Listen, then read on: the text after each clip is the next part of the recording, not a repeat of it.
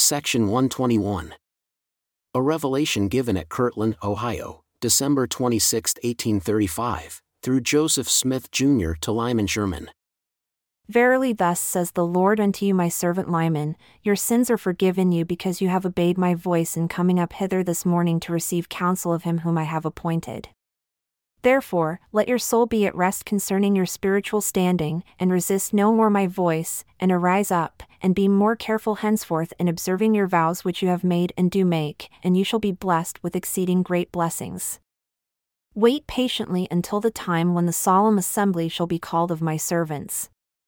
Then you shall be numbered with the first of my elders, and receive right, by ordination, with the rest of my elders whom I have chosen. Behold, this is the promise of the Father unto you, if you continue faithful, and it shall be fulfilled upon you in that day that you shall have right to preach my gospel, wherever I shall send you, from henceforth from that time.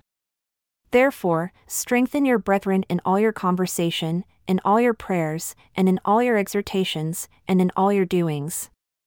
And behold, and lo, I am with you, to bless you and deliver you forever. Amen.